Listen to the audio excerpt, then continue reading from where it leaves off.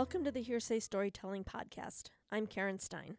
Hearsay is a monthly show dedicated to the art of telling stories on stage. This episode, Shock and Awe, was recorded live at the Workshop Brewing Company in Traverse City, Michigan in March 2019.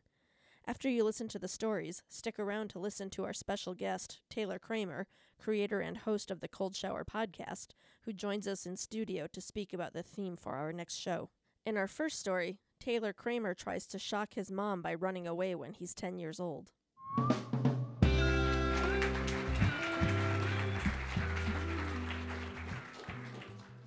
I had been neglected.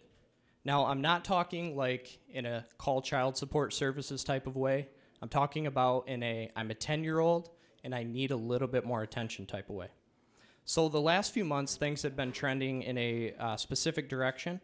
And the person that was responsible was the person that brought me into the world. And up until recently had seemed to really love me. Things were so good before my brothers showed up, my younger brothers. The last few months had been coming to a head, and I was raising my young voice as high as I could, screaming at my mother about how she no longer cared for me, her second oldest. Any explanation she could muster was drowned out by my preteen voice. I was going toe-to-toe with my mother, defending my own painful existence. Amidst the neglect, it had become pretty obvious that my younger brothers were just a replacement. I wasn't needed anymore. So at this point in the verbal sparring, I could feel the tears coming. Not now. Tears will give away your position of strength and independence. If she sees you crying, then she sees your vulnerability. So through sheer will, I reversed the course of the tears. The truth I was arriving at is that I was sad.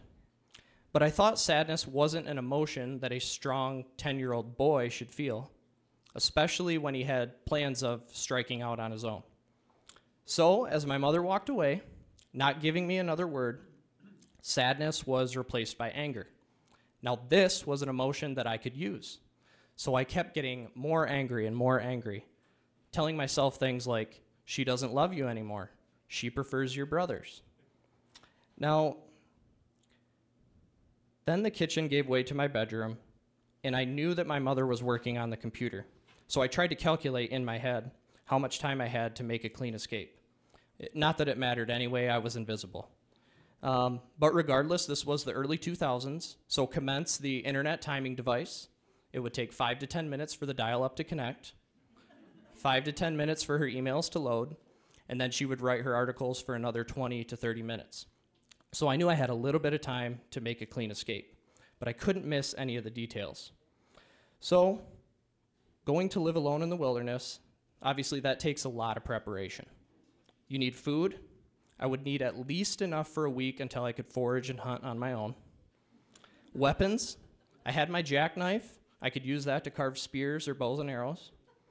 And then I also had to have fire, obviously. And there was a half-used Bic around here somewhere. I knew that. Or I could just rub sticks together if it got bad enough. And then there was shelter. But I knew the tent that the family had was way too bulky, so I would just build a shelter when I settled in for the night. So I gathered all my supplies, and I wrapped them in a bandana and then tied it to the end of a stick. So I had quite the collection of sticks that I had built up for future walking stick purposes, spears, or whatever else a 10-year-old boy uses sticks for. So this way I could carry it over my shoulder. I was clearly a victim of too many old-timey shows where hobos hop from train car to train car with a stick over their shoulder. So far, the planning process was going very, very well. Despite my vision blurring from anger and the occasional tear that would sneak out, I hadn't missed any of the necessities. This was it. I was ready to run away and start a life of my own. So then when I exited my bedroom, anger turned to excitement. I was really doing this. Tom and Huck 2.0. Now, I was Tom, but I was sure that I would meet Huck. I couldn't be the only forgotten child on this planet. And I was really excited to meet those people, and then we could then decide whether we were going to live in the wilderness or venture to the big city and see what opportunities awaited us there. But before I left, I had to do one more thing. I had to leave a note. Now, this was not out of sincerity for my mother, but I wanted to outline exactly why I was leaving. I wanted her to feel some of the pain that I had felt. So here's how the letter went. Dear Mom, I can't do this anymore. The way you've treated me has made me realize I'm better off alone. Your preference for any of my brothers has become too obvious and too painful. I can't tell you where I'm going, and do not come looking for me. Maybe I will see you again someday, but I doubt it. Upon finishing the note, I snuck upstairs and left it on the kitchen table. I almost wished I could stick around to see her reaction to reading it. She would probably regret this day for the rest of her life. I had plotted, packed, and left a devastating note all in under 15 minutes. I would have plenty of time to cover some ground before the search party would come looking for me. So then I left through the back door and headed towards the nearest woods. I knew that I had to get some trees overhead in case the search helicopters were out. I kind of doubted that my mom would call a search party, but my dad might. He was still pretty cool. I would actually miss him. But right then I remembered he was married to my mom. He was guilty by association. See you later, Dad. As I was walking, a quick chill came over me. It was a little colder than I had expected. When I'd packed, I failed to realize that the climate inside would differ from the climate outside. So at the time, a t-shirt and jeans seemed sufficient. But anyway, I knew that in a couple of hours I would have a roaring fire in front of me, might even have some wild game roasting over it, so I wasn't too concerned. I had seen some rabbits and squirrels around the house before. The yard, we lived in a countryside alongside a couple of other houses and a big field in the back. So I imagined the deeper in the wilderness I got, the easier it would be to catch squirrels and rabbits. No problem. So the walking continued for what seemed like forever. My pace was going much slower due to the constant peering over my shoulder. I was half expecting to see my mother's outline, searching for me, but it was almost like that if I knew I saw her looking, that I might doubt my decision to run away, that maybe that would remind me that there was something worth staying home for. But there was no calls of my name, no police sirens, nothing. So I thought to myself, good, the less I have to worry about being found, the sooner I can start this life. So I kept walking. And then my stomach growled. What the hell? You're hungry already? I thought to myself. So I decided to sit down behind this large rock and have a snack, while keeping in mind that I was supposed to ration my food. The Slim Jims I had packed tasted so good, but I had to pair them with something a little sweeter, so I opened up the box of Oreos. Then I remembered again I have to save some and ration my food, but that thought quickly changed as I remembered my survival capabilities and that catching animals would be no problem. So I kept eating. There I sat, decimating my food supply, while wondering if I had miscalculated how much I needed for a week. Was a package of jerky and a box of Oreos not enough? I would have to hunt and forage sooner than I thought. As I finished the last of my food, the wind was still giving me quite a chill, so a light bulb went off. In came the thought of something that could be even better than running away. I wouldn't have to catch my own food, I wouldn't have to make a shelter, and I wouldn't have to start a new life. What if I returned home and basked in the glory that surely awaited me? How sweet it would be to walk back into the house, past the police and the news cameras, to be scooped up by my parents, completely stricken with grief, promising themselves to never treat me unfairly again. They might even throw a coming home party for me. This was all sounding pretty good. I mean, the downside is I would have to see my mom again, but I knew I could just run away if I needed to. So yeah, it had been decided. I was going to head back and use my running away as a springboard to all kinds of spoils from a family that thought they'd never see me again. So I retied the bandana to the stick and took mental note of how great a snack stop that this rock served as, in case I needed it in the future. And then I peeked around that rock, running through the return home scenario one more time. Hadn't really made it quite as far as I thought. I realized I was barely on the edge of my family's property. I could still see the back door that I had exited from. But I shook off the doubt of my new plan and decided, How far I made it isn't as important as how long I was gone. My parents would still be absolutely devastated. They would never have to know that my adventure ended 200 yards from the back door. So this comforting thought propelled me as I set off to the place I had loathed so long ago. The closer I got to the house, the more I realized there weren't any helicopters, police sirens, or news cameras camped outside.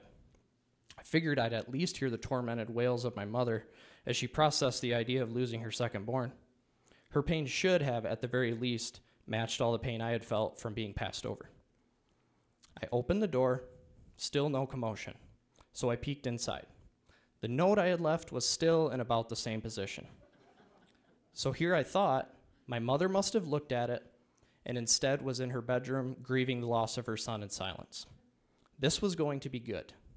I would confront her, and she would have to fess up to her motherly mistakes by looking me in the eye and convince me that I was more important than my diaper-wearing siblings. So I crept down the hallway, still not wanting to give away my return, and I saw my mother's back as she was facing away from me. Her face was lit by the glow of the desktop. "Mom?" "Yes." "Do you know where I was?" "No." How long ago did we have our argument in the kitchen?" Maybe a half hour." "Are you shitting me?" I said to myself. "You were only gone 20 minutes. She didn't read the note, would never understand how badly she neglected you. There would be no news coverage and no coming home party. My disappointment was manifesting in tears. It had become clear. All the attention I was craving would most likely go unfulfilled. I wasn't feeling quite so brave anymore, and I realized I couldn't survive in this world without my mom. Somehow, in those 20 minutes, and certainly in the years since, I realized that I hadn't given my mom the credit that she deserved. I had overreacted to what I thought were signs of neglect, with her just being so damn tired taking care of a 15, a 10, a 5, and a 2-year-old with another on the way. It was then that I said, "Hey, Mom, can I have a hug?"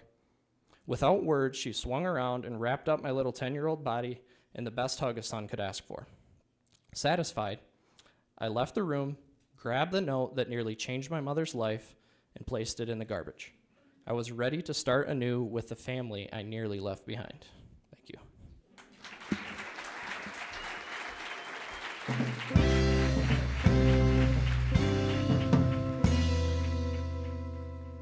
In the next story, Connor Drexler's proximity to a terrorist attack in Europe has him questioning how he perceives the world.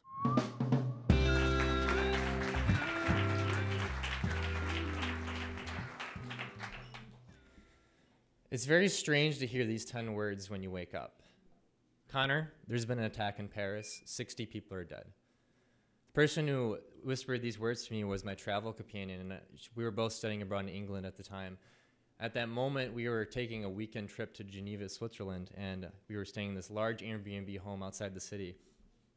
And I distinctly remember her shaking me awake and telling me these words. And it kind of felt like a plummet to earth. I mean, Paris at that moment was about the distance from Traverse City to Detroit, from where we are right now. And the next day we were planning on traveling to Chamonix and Annecy, which are these French alpine towns, and there's a bunch of tourism that happens there. And I thought that we were probably okay, but I also didn't really understand how safe we might be because I'd never been in a situation like this before. And so I tried to think of something to do, and I felt compelled to do something, but I couldn't quite decide what that was. My friend's increasing anxiety didn't help things. And to make matters worse, her father was sending her all these texts to her phone saying that she should fly back to England immediately. And so what she says to me is that Connor and my dad thinks that we should fly back, and I think you should join me, and I'm going to leave as soon as possible. And I thought it was a bad idea because it was so close to a terrorist attack, and I thought about the situation. I thought about the fact that we were probably okay, but I also knew that I was in Paris only a week before that, and I didn't know if there was going to be a successive attack happening in the city I was in right now. I knew that we were okay at the moment, and she ended up leaving me early that morning, and I lay awake the rest of that night, and I was feeling dreadful. I was feeling alone, and I was unsure of whether I was even going to go through with my plans to go to Chamonix the next day. And eventually I packed my bags and I went to the tour bus. And I think it was only because doing nothing at that moment felt worse than doing something, even if it felt a bit risky. And so I'm sitting on the bus and I'm thinking about all of the times I've been in similar situations like this before. And I think the best example that I thought of at that moment was when I was in first grade, and it was September 11th, 2001. And I asked my mom why the planes flew into the buildings. And I don't remember my mom's exact words other than she said that there were bad people on those planes. It's the kind of explanation you give to kids in hopes that it's going to explain the situation without exposing them to too much of the trauma. And it's funny how those things stick. Even to this day, sometimes when I hear about violence or terrorism reported on news cycles, I give myself the same explanation. Those were just bad people. And every time I do, I feel like I'm always missing something in that explanation. So I'm sitting there, we're almost to Chamonix, and I'm trying to think, I'm explaining away the Paris attacks by just saying there were bad people. It left me feeling as confused, as alone as it did when I heard those words from my mother a decade ago. And so we get off the bus, and I tour around the town a little bit, and then we hop on a cable car, and it takes us all the way up top to the mountain. And we get on this observatory deck, and there's the beautiful Mont Blanc, and it's this large peak. It kind of looks like Paramount. And it looks so close, I feel like I can reach out and prick my finger right on the top of it. And then after that, I walk down this path, and my plan is to get to the glacier, La Mer de Glace, which is this beautiful alpine glacier that runs just in the bottom of Mont Blanc. And what I heard about getting there was that the elevators were actually out of order that took us there, but I was hoping the path that I was on was going to get me there. And so I get to the end of this path, and all of a sudden, all I see is these ladders that are bolted to the cliffside, and there's these outcropping of cliffs and these like horizontal bars that take you from cliffside to cliffside. And I think part of me at that moment, I didn't feel disempowered because of the Paris attacks, but I felt like I needed to reaffirm my sense of beauty in the world. And I felt like getting to La Mer de Glace was my mission at that moment. And so not thinking about very much, especially not the safety of the situation, I just started going down the ladders without any safety equipment. And to make matters more interesting, there was a trio of European girls that were on the tour with me, and so they decided to follow me down. God knows why. I don't know if it was because they were as reckless as I was or if I gave up some reassuring courage, but I can assure you it was a classic case of boneheadedness and not any sort of courage. And so we're going down these ladders, and I get to the bottom of one of these very particular ladders, and most of them is kind of an easy step off into this kind of outcropping of rock, and then you go and you continue on to the next one. But this one's a little different. It's a bit of a jump down. And when you land on the rock, there's sand that covers the rock. And so I get down. And the first one, I jump and I land, and I'm okay. I was a little nervous because I was half expecting to slip or something like that. And then the next girl who comes down, I remember she was Scottish. And she gets to the bottom of the ladder, and then she jumps. And when she lands, her feet slip right out from underneath her. And she starts falling down the cliff. And this is a drop of about like 300 feet. So it'd be instant death. And so I reach out and I grab her. And luckily for both of us, because I definitely would get pulled along with her to a certain death, was that there was enough space where she was not moving fast enough, and she just slipped and fell, and her feet were dangling off the end, but her body was fine. So they went back up after that, and I kept going because I came so far already. And I remember thinking about while I was going down all these ladders, and then eventually this pile of rubble, and I was sprinting down this rubble, and there's rocks flying everywhere, how really dangerous the whole thing was. And I was thinking about how close we came to death.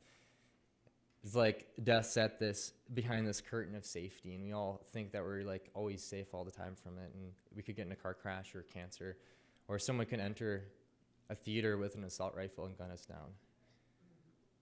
The final death toll in Paris was 137 people. 90 of those people died in the Bataclan Theater, where gunmen entered with assault rifles and fired upon the crowd before reloading and firing again. They kicked bodies to see if anyone was awake, and then if they betrayed any sort of life, they would shoot them. And when we hear this story, I think the terrorists want us to be terrified. They want us to dwell on our vulnerability so that we react with fear.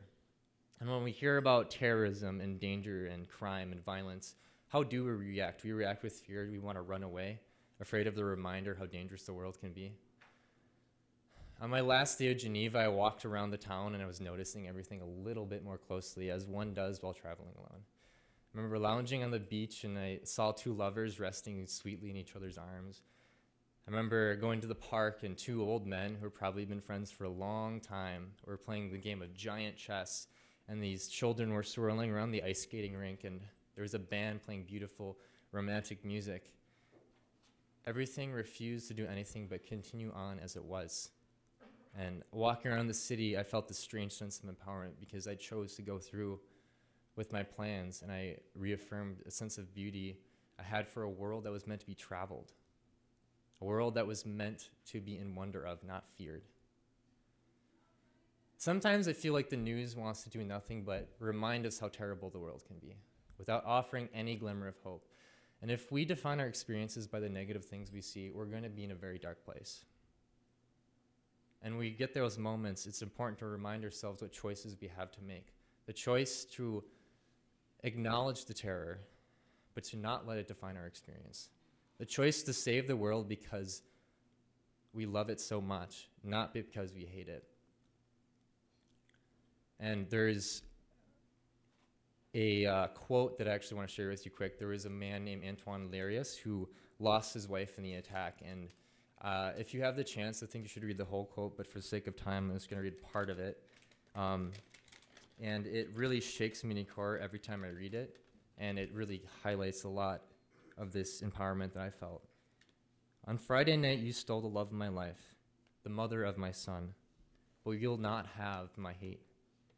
You want me to be scared, to see my fellow citizens through suspicious eyes, to sacrifice my freedom for security.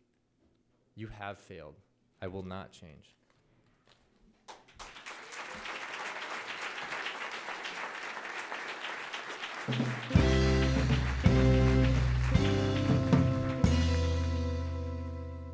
Next, Leslie Ty is shocked to learn about her mentor's misdeeds so many years after the fact.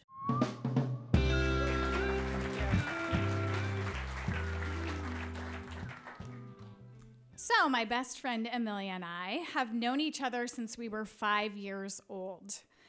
At this point, I pretty much consider her my sister. We even joke that we share half a brain, and you never want to put us on the same team, like of any kind of guessing game. Celebrity Taboo in the 90s was like our jam, and she would just have to say, that guy with a thing, and I'd say, Tom Selleck, or whatever the answer was, and we'd get it right. We just would win every time. We're also the kind of friends who probably always felt a little bit like in each other's shadow, but for very different reasons. Amelia was like fierce, like from age 5. She was just fierce. She was the girl in 2nd grade who could climb all the way to the top of the rope, to the top of the gym in gym class, and looked like really cute doing it. My dad likes to tell the story about one time she was over to play, and we're playing in my room, and he could hear her say, "Let's play mud wrestling." And he was like, he came in the room like, what is going on? So she was like 8 years old, like going on 25, She was just so amazing and vibrant, and she was more beautiful, and she was more confident, and just like more everything in my eyes. And I don't want to put words into her mouth, but looking back, I'm sure that I know that there are times when she felt less than me. I was always very driven in my artistic endeavors, and my parents really instilled in me this belief that I could do anything that I really set my mind to.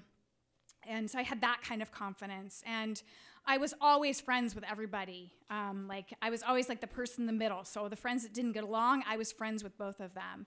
And Amelia's kind of strong will made her sometimes clash with people. And she likes to tell the story of when we were young and how she would, because of her insecurity and her self-confidence, she would sometimes tell big lies, basically, to get people to like her. So she would look to me to back her up. And as she tells it, apparently one time, she was like, "Isn't that right, Leslie?" And I was like, "Amelia, I'm not going to lie for you anymore." And I apparently crushed her.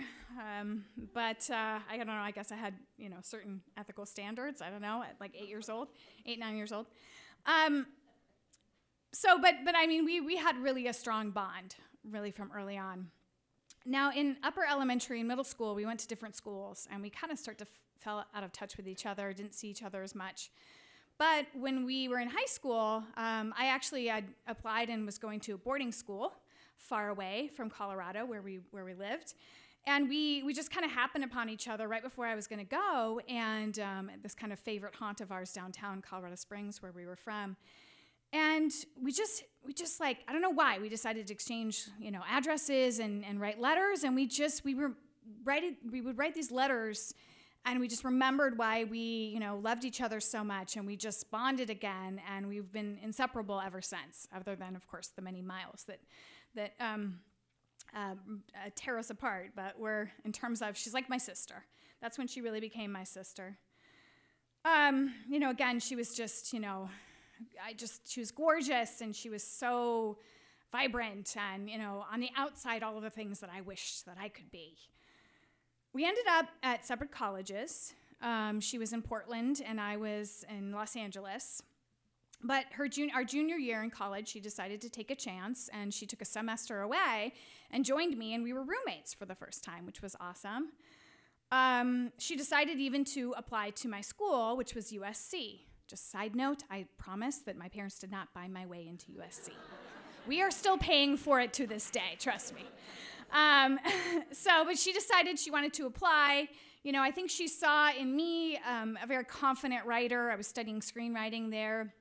I felt really respected by my peers, which was a little bit unusual. We were that year they would allow 24 people to come in every year, and this was the most they ever had of female writers in 1993 when I started there, and that was 6 out of 24. So, but I felt really good about myself. So she'd come to Los Angeles. She got an internship at a soap opera, being a PA. She is a fantastic actress. She is super talented. Didn't always necessarily see that in herself, but she's super talented. And she, was always our actress for film projects that year, and it was fun to collaborate with her. And, again, she was interested in USC, decided to apply, and was come to all the, the activities that she could come to with us, with my friends and roommates. I had this really, really fantastic mentor named Richard Krevelin. Krev, we called him for short. And he had been there since my freshman year. He was kind of a younger professor, kind of a rising star in the writing program, and he had been so important to me. He had just really encouraged me and nurtured me, and given me all this great attention, and part of why I felt so confident. And I followed in talking with him and getting his advice after college. I even felt, so impacted by him that I brought him to work with my students years later when I was teaching screenwriting up here at Interlochen. Now, Amelia and I have had a few big blowouts over the years. And as adults and, as we got older, we started to realize, as you do, that when you get really angry at somebody, it's really more about your own insecurities and your own issues. But of course, at the time, as like 20-year-olds, I didn't quite understand everything that was going on. But it was during the semester, that we had one of our biggest fights. And it revolved around Krev. She had wanted to, meet with him to talk about maybe her portfolio. She wanted to apply. She wanted to have a mentor like she saw that he was to me. And I didn't understand. She made this plan to meet with him alone. And I just didn't understand the exclusivity of it. Why can't we just meet all together? I think that's awesome. But, but of course, now I know that a lot of that came from my own insecurity. I've told many stories here before about, I didn't date in high school. I didn't date in college. I was a virgin still all through college. So this part of me, I was really not, that my confidence was not in how I looked. It was in my abilities, but not in how I looked. And, to be honest, there was this little bit of me that was jealous, Amelia was everything I wanted to look like. She got attention. And, I was like, she had this card that she could play that I couldn't play. And I don't know, again, that's where that stemmed from. But at the time, I was just furious. I just thought, like, why are you being such a bitch? Why are you going to you're trying to take my mentor away from me. Like, this person, you wouldn't even know this person without me. So I was just really angry, and I couldn't even tell her why. And, she left to go to the meeting, and I remember sitting on the steps of our duplex just like furious. And, she came back later, and we didn't talk. And we just never talked about it. And we just kind of let it go. Again, she's my sister, so we got over it. But we never spoke about it. And she didn't end up getting into USC. She went back to Portland and finished her degree there, and had a great success. I got to go see her in her senior showcase, and she moved back to Los Angeles after she graduated, and we remained roommates for a long time until she met the love of her life, and I was the babe of honor at her wedding years later. And of course, she came up here for my wedding and was an important part of that. And it wasn't until just a few months ago, or earlier this year, that this school year, I should say, that the story of that night came back, and I kind of really understood what had happened. It was actually through a Facebook thread conversation that another college friend of ours had posted as, the Me Too movement was spreading across the internet. And I came to the realization and kind of face to face with the fact that this man who I had admired greatly and had been so important to nurturing me as a writer was a sexual predator. And I mean, I looking back now, it's like unbelievable to me. But we didn't even have that language at the time. This is 1995. I think about how many movies had I seen by that point where, the college co-ed, dating the professor was romanticized, right? And how many movies where, the young woman and the older man was romanticized? I'd even romanticized that. And I just, at the time, it's crazy to think now, but at the time I just couldn't even fathom that she had been in a place where she had not wanted that at all, but that had been obviously what he wanted. And I just can't imagine her coming back to our bedroom, and me probably giving her the silent treatment, and just how devastated she must have felt. The details of the encounter that's not kind of the point. They don't really matter.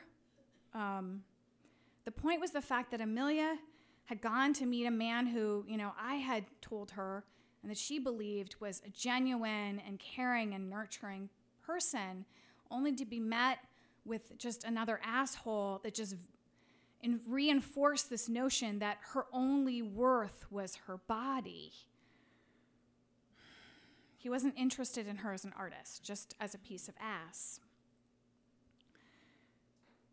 And the real shocker, of course, was that she had never told me about it. And as this is kind of all unfolding, I told her, I am so sorry. I didn't even know that's what happened. And she said, of course you didn't. I didn't want to tell you. I didn't want to ruin your relationship with him. I didn't, in this mentor that you had, and I didn't want to ruin our friendship or do anything that could drive a wedge between us. That's the thing that breaks my heart.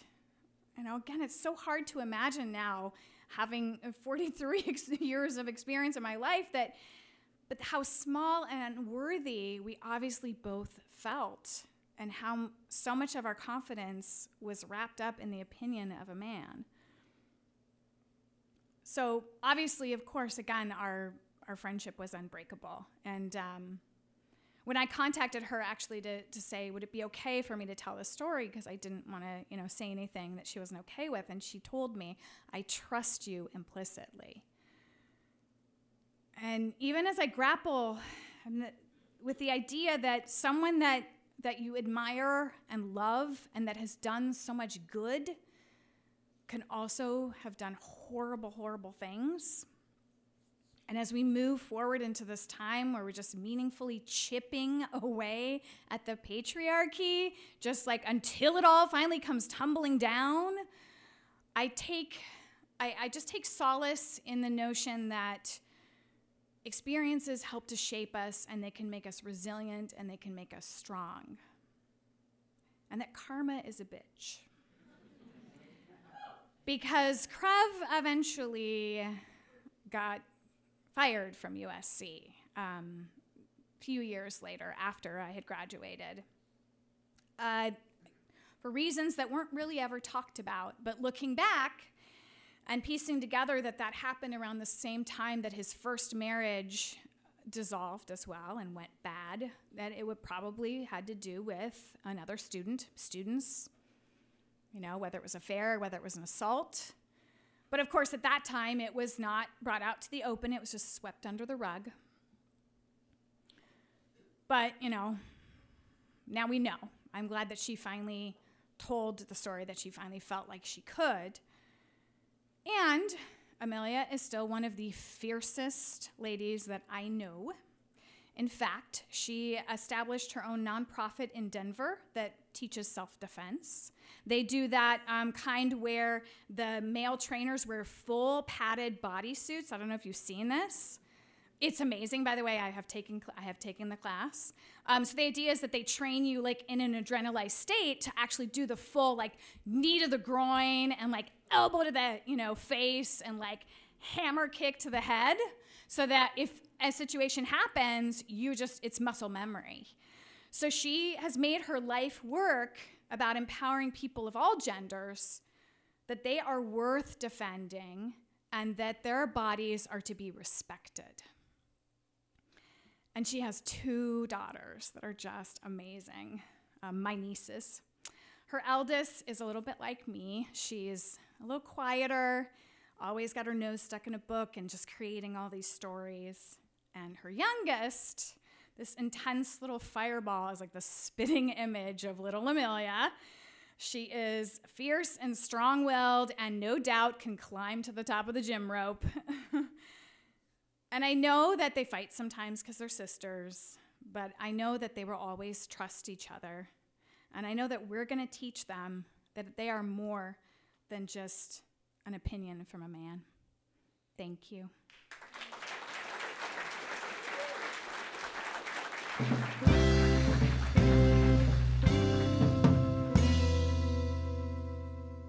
In our last story, Laura Gornicki shocks the crowd after entering an arm wrestling tournament on a whim.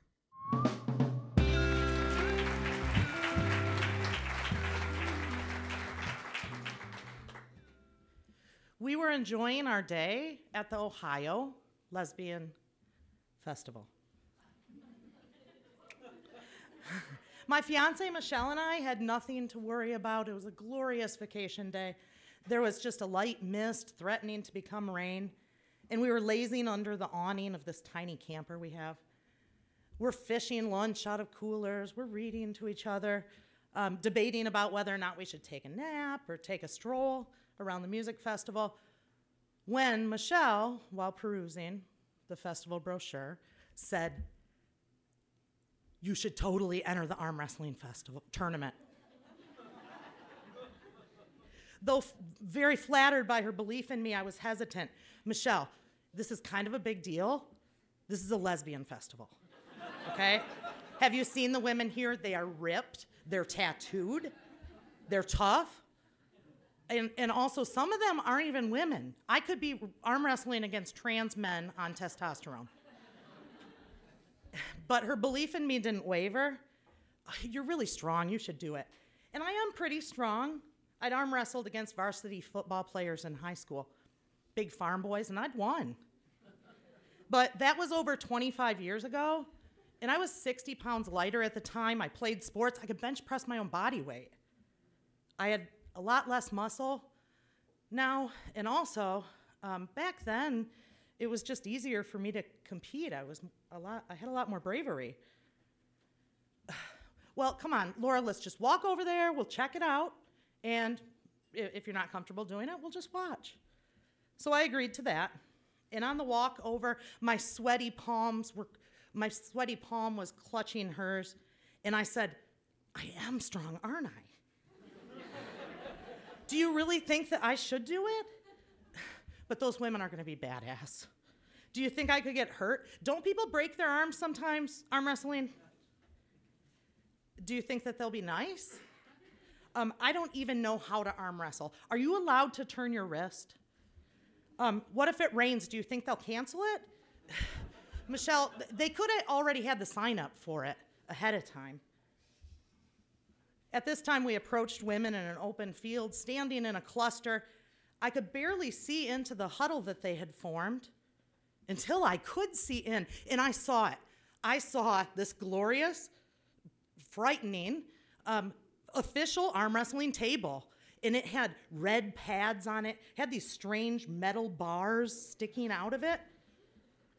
And there were also, standing next to the arm wrestling table, there were 2 women in official black and white striped referee uniforms.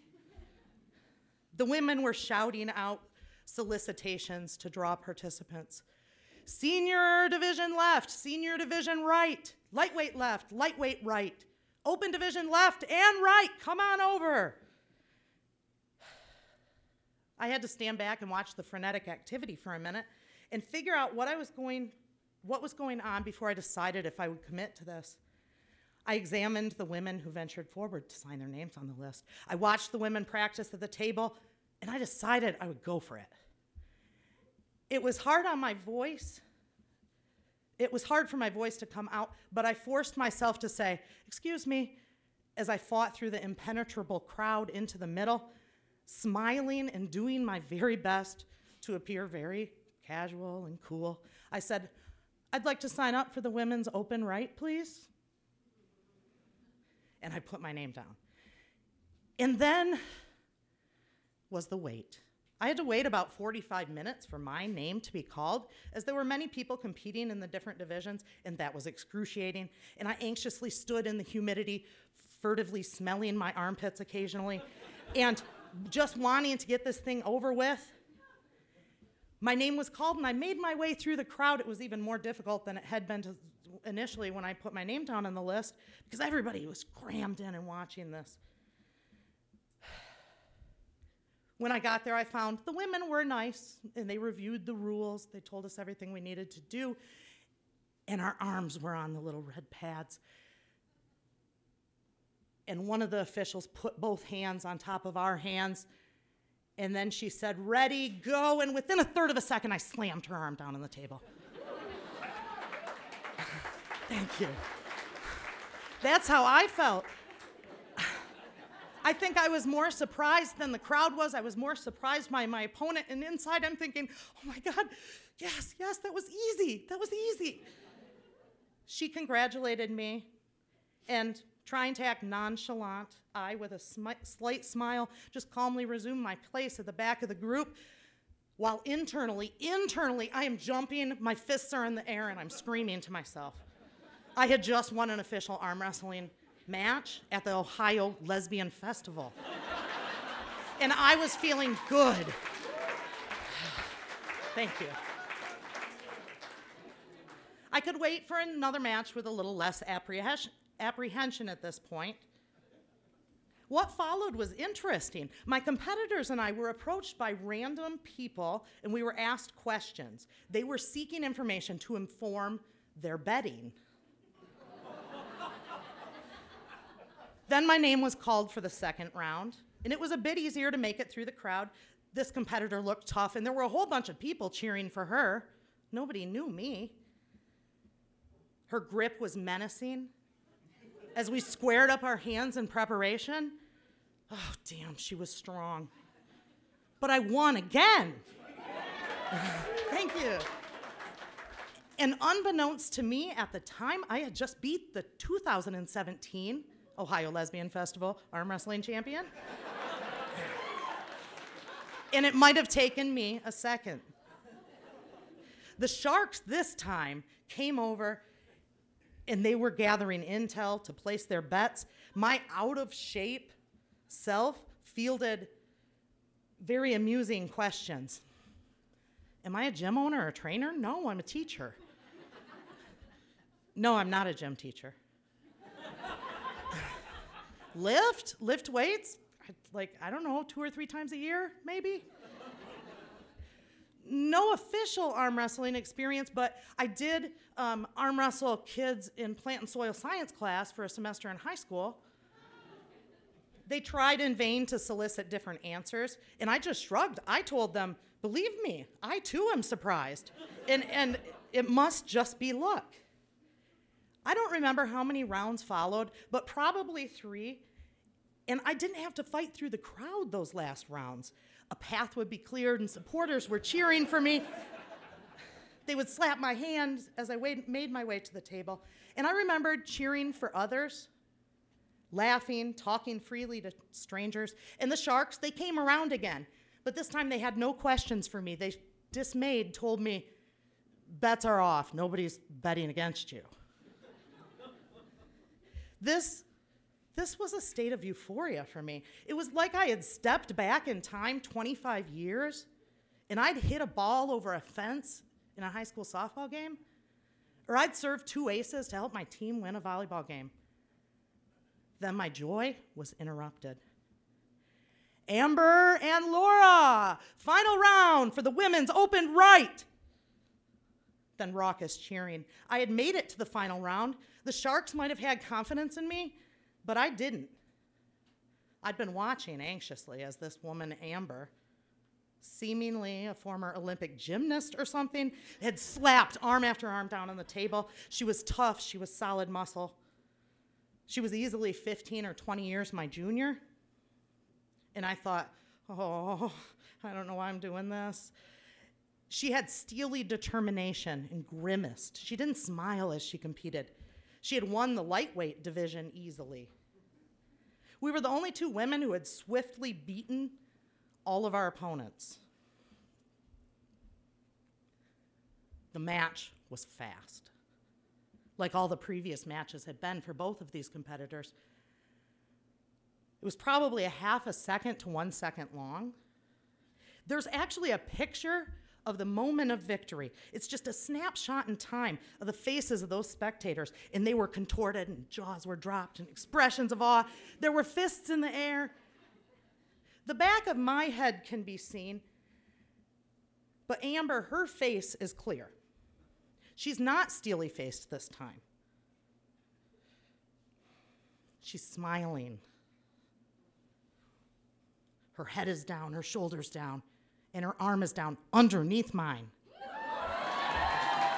And standing here before you is the 2018 Ohio Lesbian Festival Arm Wrestling Tournament champion.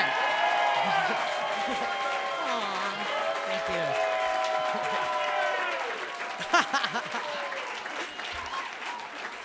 Aw. Thanks, I'm having the good feels come back all over again. So I got this cheesy medal, and I was offered a Jell-O shot by strangers and a beer, and there was a double freaking rainbow in the sky over the lesbian festival. And I can't make this shit up, I'm serious. And I walked around proudly sporting this medal around my neck for the rest of the day and the night, and strangers approached me, and they wanted to feel my bicep and my forearm. These are lesbians. And they wanted to arm wrestle me after the tournament was over. I found all of the kindness, all of this awe very flattering. And on a beer run off festival grounds, I frenetically texted pictures to my friends and my family, and they texted back congratulations and funny emojis. And I called my biggest high school sports fan, my dad. Though typically not one to chat on the phone, he wanted to know every detail, and he told me about how both he and my grandfather had arm wrestled decades ago in bars all over the Flint and Detroit area. I had no idea this was a family legacy that I was a part of. I knew my dad is proud of me, was proud of me, always has been proud of me. But something happened with him that night that I hadn't felt in a long time. He was so full of pride, I could tell. And I hadn't felt that in years. And it was good. And these positive after effects continued in the months that followed. I beat my teenage son, my friends, my brother-in-law, and I won both of the subsequent tournaments I entered. But the best post-festival moment, occurred in the most unlikely of places, at work, in a public high school. A staff meeting was put on pause after they'd heard about my escapades. And I battled in my very toughest match of all of them. My opponent and I were at a standstill for several seconds. Then, with every ounce of energy I had, I slowly beat my bodybuilding male coworker in front of several colleagues. Red-faced after the defeat, he muttered, "This does not leave this room."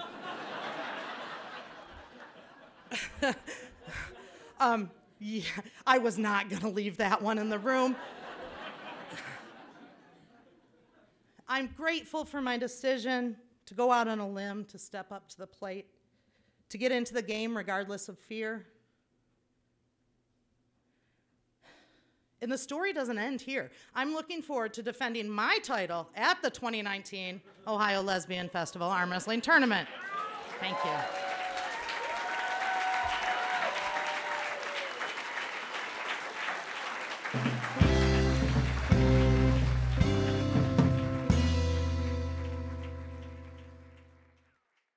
So, as I mentioned previously, Taylor Kramer is here to help us talk about the theme for the April Hearsay, which is SOS. SOS, as in Save Our Souls, not Secretary of State, though I'm sure lots of folks have dreadful stories about getting their driver's license. If there were a story in it, I'd happily talk about how I used to take terrific driver's license photos to the point that it was freaky how good they are. And now suddenly every time I sit to take that photo, I look like a linebacker. Although this did begin once I moved to Michigan, so maybe it's not me. Anyway, back on track. SOS, Save Our Souls. Taylor Kramer is here. Hey, Taylor. Hey, how's it going? Good, how are you? Not too bad. Thanks for having me. Oh, thanks for coming here. I'm happy that you get to see our redesigned studio. Yes, it looks much different than last time. Yeah, it was in shambles the last time. Makeshift tables and chairs. Okay, so you are the creator of the Cold Shower podcast and the host. And on the Cold Shower podcast description on iTunes, it says, much like a cold shower can be uncomfortable, so too can seeking content outside of one's usual scope. However, the benefits can be immense. This podcast is dedicated to the mission of providing people with original, quality, helpful, and challenging content in the hopes of increasing each listener's personal growth. So I've got to ask, how do you achieve this mission? And what was the spark for creating the podcast in the first place? Yeah, so I'll go ahead and begin with, I guess, the spark. It was probably 3 or 4 years ago, as there was the whole 2015-2016 election cycle taking place, and there was a lot of division and dissent among people. And it started to kind of take its toll on me. And so I decided I could either get angry, like it seemed like everybody else was, or I could try to combat some of that division with positive content or challenging content, something to make people think a little bit. And what I found out was that in society today, it seems like it's easier and easier to be able to choose comfort or choose discomfort. And what I mean by that is in the sense that we're no longer required as people to band together against wild animals. We don't necessarily have to walk down the street to a neighbor to get a cup of flour. There is a choice that we have, and that's to choose growth or to remain stagnant. And so we can entertain the same ideas and opinions our whole lives, or we can explore the inner workings of other people. So essentially the goal of my podcast is to provide content that people can benefit from. I want to do that through presenting new ideas that can get them to either agree or disagree. That part really doesn't matter to me. I want to also help elicit some type of response from listeners, so to give them the chance to maybe evaluate themselves. And I do think that if people are given the chance or taking responsibility to do that, then maybe we will be in a better position to create lasting connections with other people, and hopefully even make the world a better place. And that is the whole goal, and something that I'm still always working on. Okay. Yeah, it's really fascinating to watch what this country has become as far as divisiveness. At the beginning of all my open mics, I actually started off with the most important thing: no politicking. I think just because, like, I have a microphone. What am I going to say? And it's probably irresistible to just start complaining loudly to the people. But I'm really firm about that. At the last one, I actually got up and said, whether you love politics, whether you hate politics, we don't care. Right. I mean, the thing is, we do care, but not at that moment. Like, this is a place to push it to the side. So for you, it's this space almost to dive in, but not to dive into the politics part, but the issues.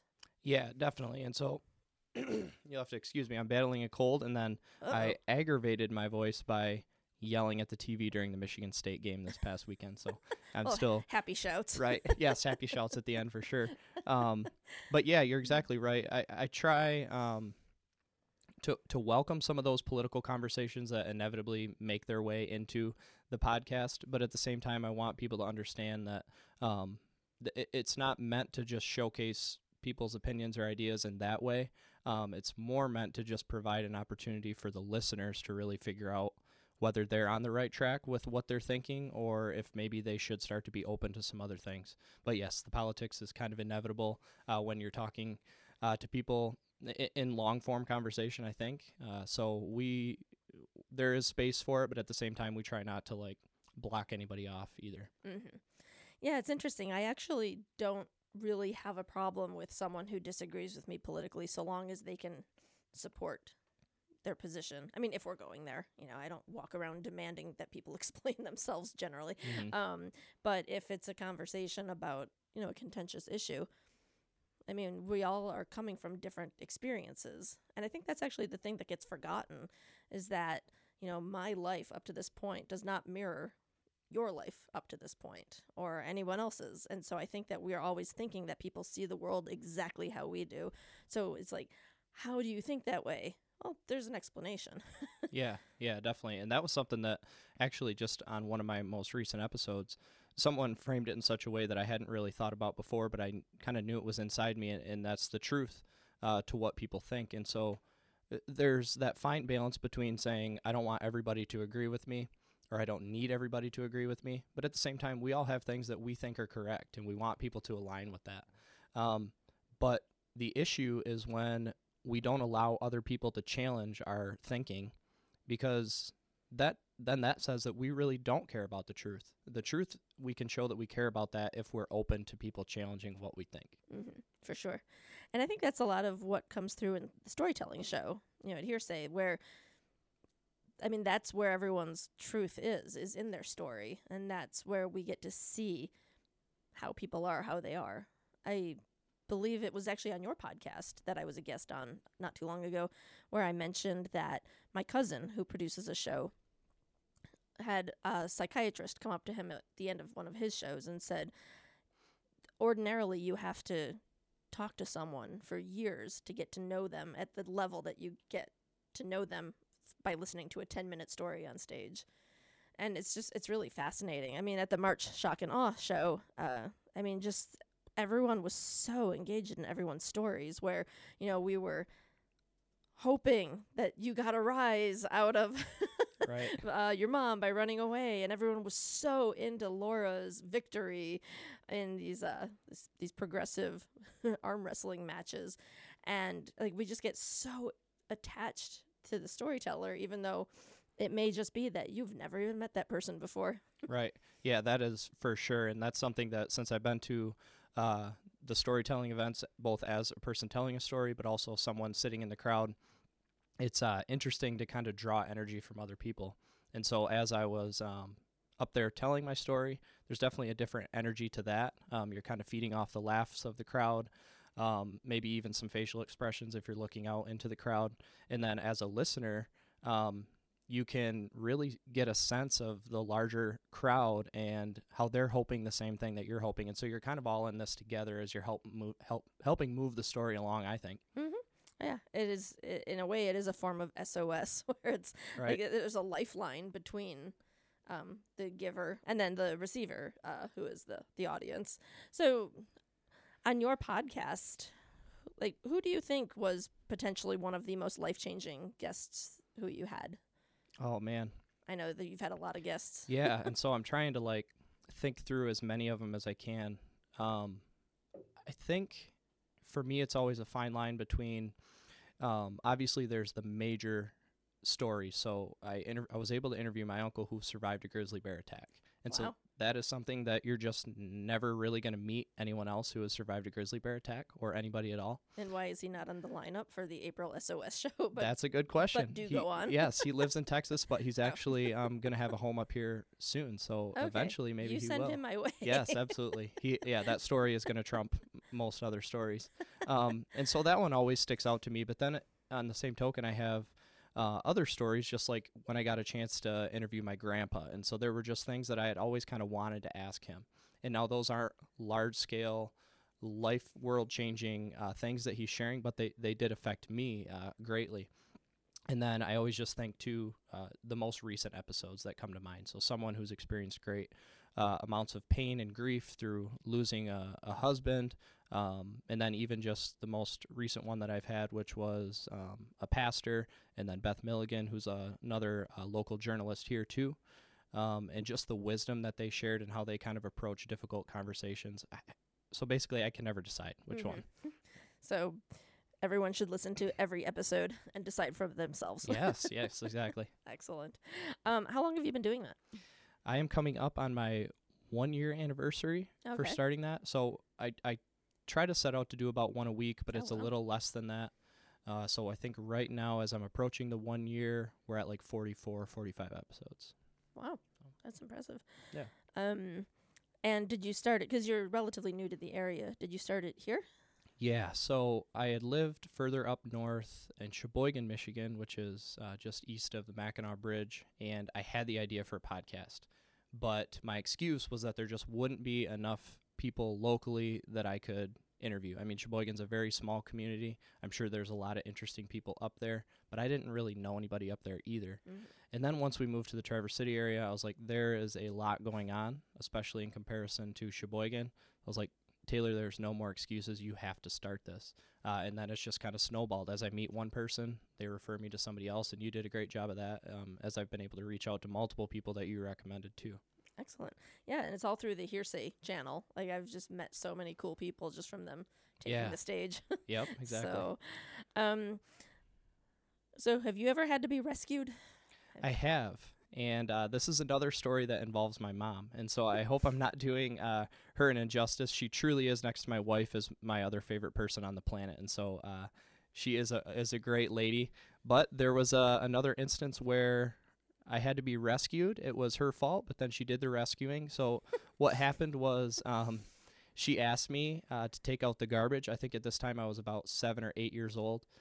And we kept our trash on top of the big chest freezer in the garage to keep it away from the dogs or whatever.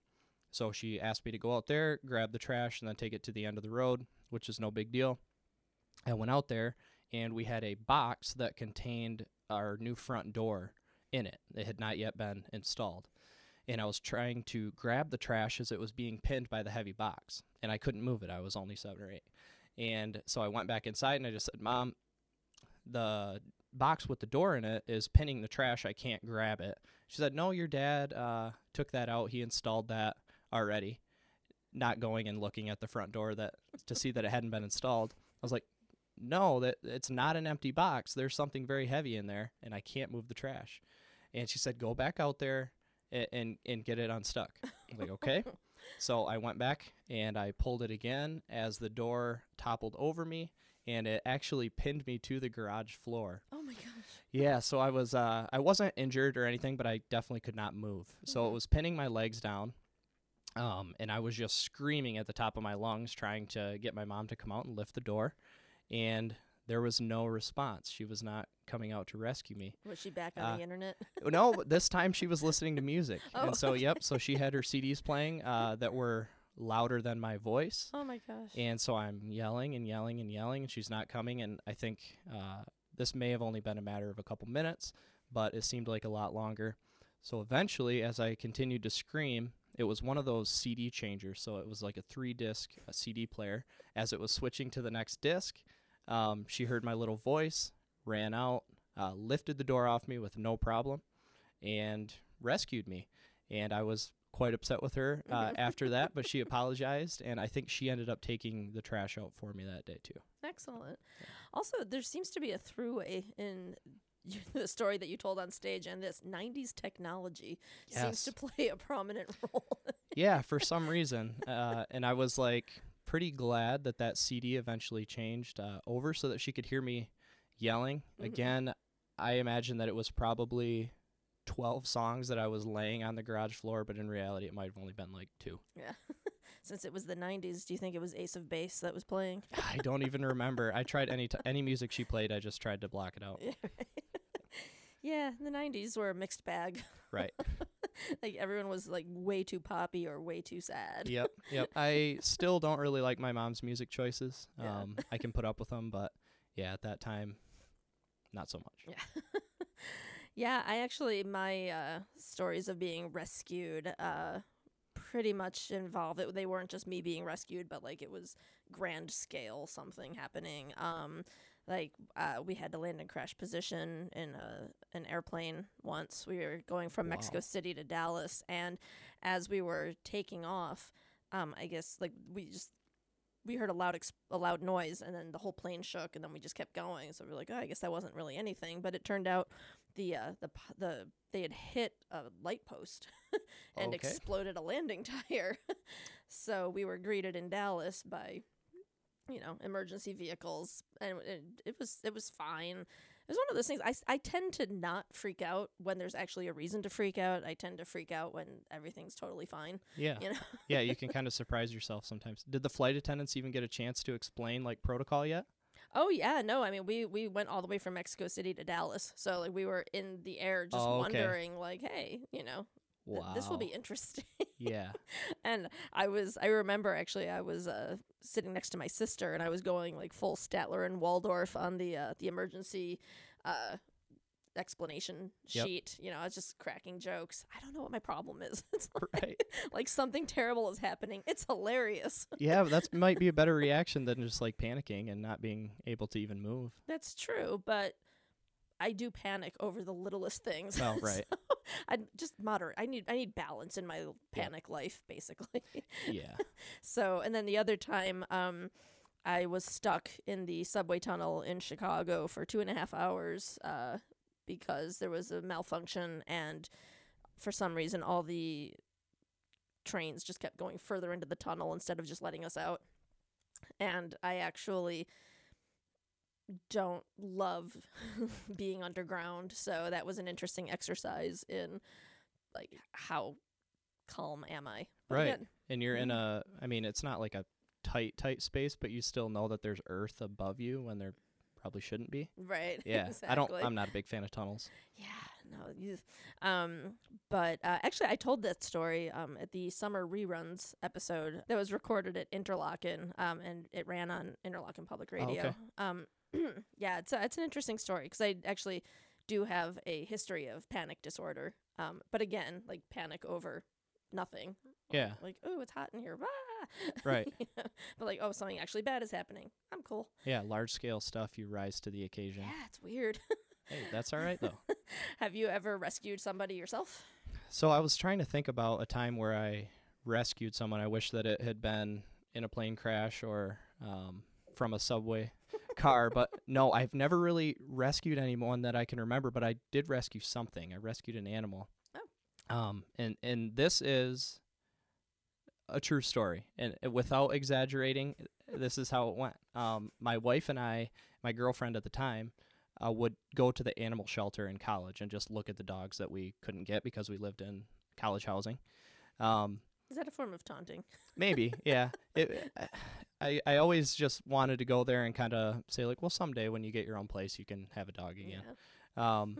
So we went there, and as we were walking in, I think that this dog that had just been adopted ran out of the lobby, out into the property that the animal shelter was on, and it was running all over the place. Why it was not leashed when it was adopted, I don't know, but the lady that had just adopted the dog came running out, yelling at it, obviously no control over a new dog that has no idea what's going on, and it was just sprinting in circles. I imagine just being ecstatic about being out in the grass again, and it was on a very busy road, and so I was thinking, this dog probably isn't aware that you're supposed to stay away from a road. I don't know how well trained it is, so I'm going to go stand by the road and try to slow down any cars in case this dog goes towards the road. Well, I think that was actually a bad idea because then the dog wanted to come to me. Oh. And so he's sprinting towards me as I'm out, like, with one hand up trying to stop the incoming traffic that was coming at like 55 miles an hour. And the car was not slowing down that was coming. So I was in the road as the dog is sprinting towards me, and I had a decision to make of whether, like, do I keep trying to slow this car down and risk getting hit myself or go towards the dog? So I decided to go towards the dog as the car wasn't slowing down. And it ran by me at the same time and brushed my leg and lunged out into the street right as the car was coming. And so I channeled some type of superpower and reached out after it, grabbed it by its hind leg in midair, and drug it out of the way of the car. Oh my God. Yeah, it was a very, very close call.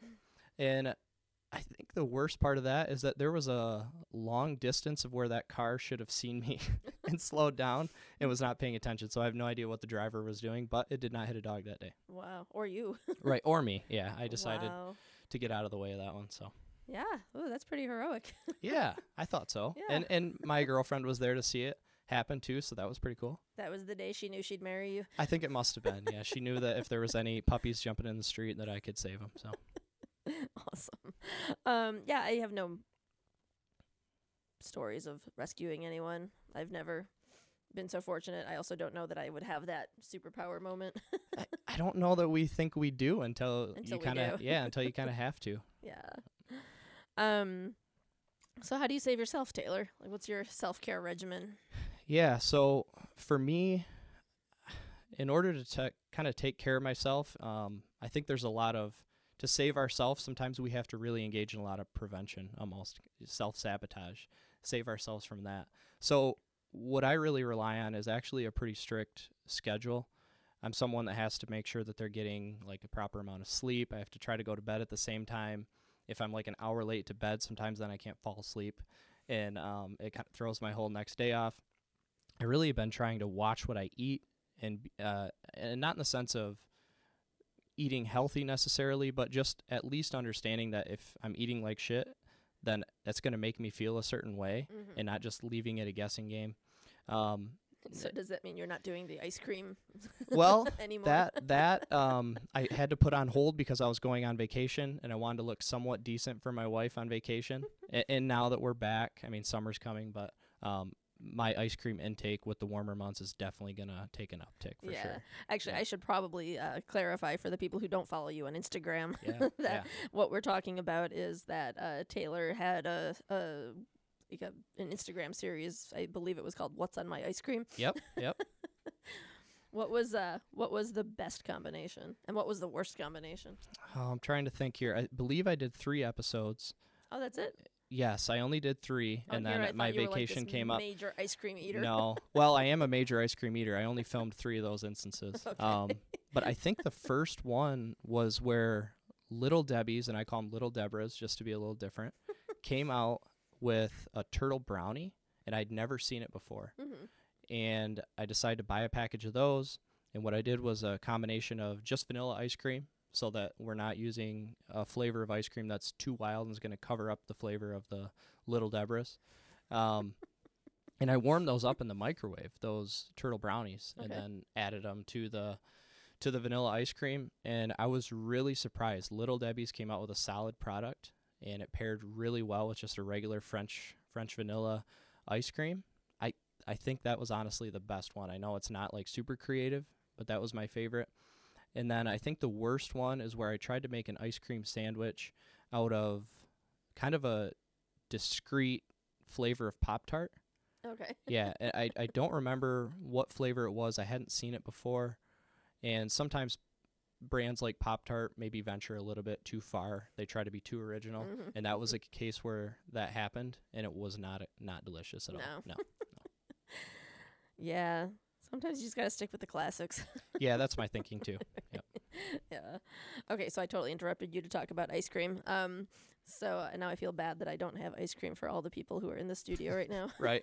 We'll plan a What's in My Ice Cream video. I've been hoping to get some special guests on with me too, so I can have a sign-up sheet ready. I was about to say, where is the sign-up sheet? Right. I'll get one of those emailed out. Yeah, I'm not a huge ice cream eater. I'm just not a huge sweets person. I'm more salty, Okay. which I think fits my personality to say I'm salty.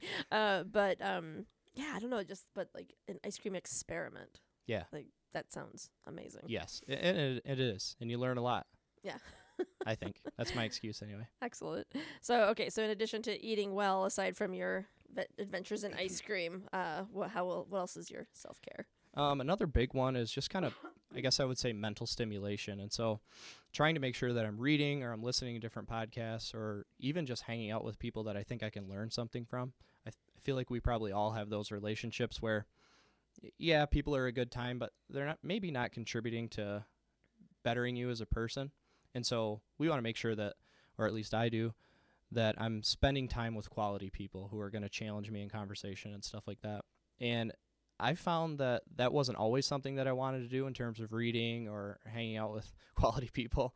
And since I've made that a priority, now I kind of get that little feeling of guilt if I'm not doing that over the course of a couple days. And I think it's probably the same thing. I know that you like to go to the gym too, where it's like once you build up that habit, make it a part of your life, that guilt is almost a good thing because you can use that to propel you to go tomorrow when you should have gone today. Right. And so that's definitely something too where I just feel like I have to make sure that I'm reading, doing something that's going to better myself. Otherwise I just feel like stagnant, like I'm not, becoming a different person, becoming a better person the next day, because that's also a thing that I think I really try to do with myself is making sure that I'm not the same person week to week or month to month. I want to try to be a little bit better. Mm-hmm.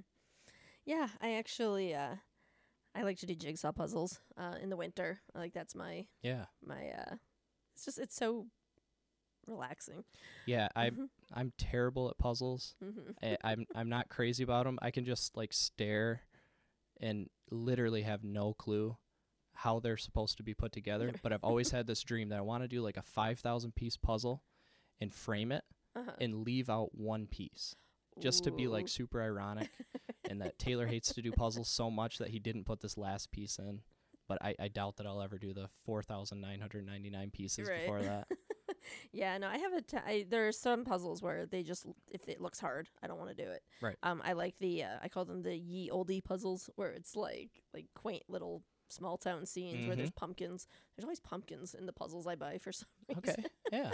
Yeah, that, and I like to take baths, even though like every time I take a bath, it's like in my head that I'm sitting, like that people say like you're basically soaking in your own filth. Yeah. But for that moment, like I just really like Epsom salt, so I don't care. And I love a fireplace fire. I have a wood burning fireplace in my house, but I would say that it is not as relaxing as I wanted it to be because that requires constant care. Yeah.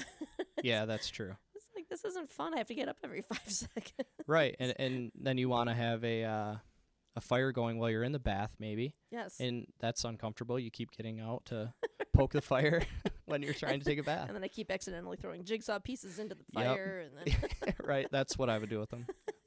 Yeah, it's all a mess. So people who want to find your podcast, where do they go? Yeah, so right now we're on iTunes and Spotify. You can just search the Cold Shower Podcast. I also have a website that I post those episodes to. It's Cold Shower Goods, so Cold Shower and then GOODS.com. But I would say just iTunes or Spotify is probably the easiest place to find me. Awesome. Well, check him out, and thanks for coming to the studio today. It was nice to talk to you. Yeah, this was a blast. Thanks for having me.